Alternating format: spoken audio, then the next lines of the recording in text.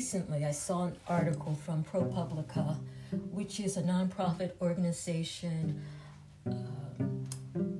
involved in investigative journalism. You can go to propublica.org.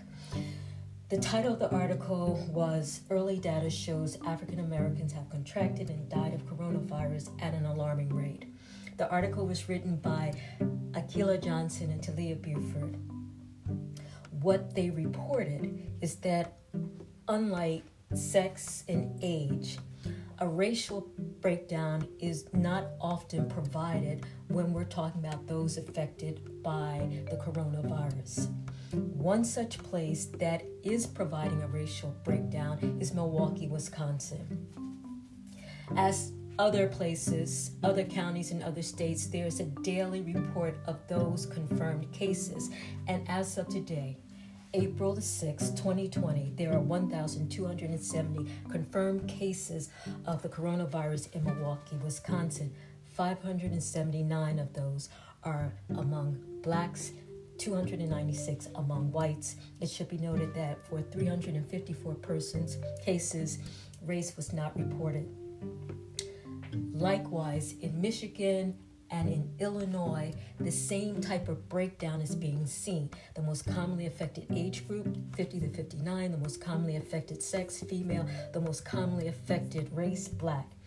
This is of particular note in Michigan, where blacks comprise 14% of the population, but represent 35% of the confirmed COVID cases and 40% of the deaths. In North Carolina, the age group tends to skew slightly younger, with the most commonly affected age group being 29 to 49, females being the most commonly affected sex, and whites being the most commonly affected race. However, even in North Carolina, where the African American population is 20% of the population, they represent 37% of the confirmed COVID cases. And in those places where a racial breakdown is not publicly shared, it's been noted that in those places, such as New Orleans, 40% of the deaths are coming from predominantly black parishes.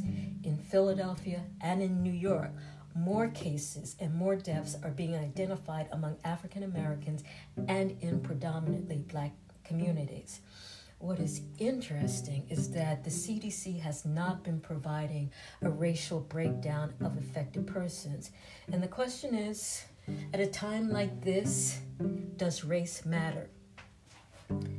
Apparently, the Milwaukee Health Commissioner thinks so and has declared racism as a public health issue. We live in a country where there are obvious health disparities such as maternal mortality and asthma. And the question is, why?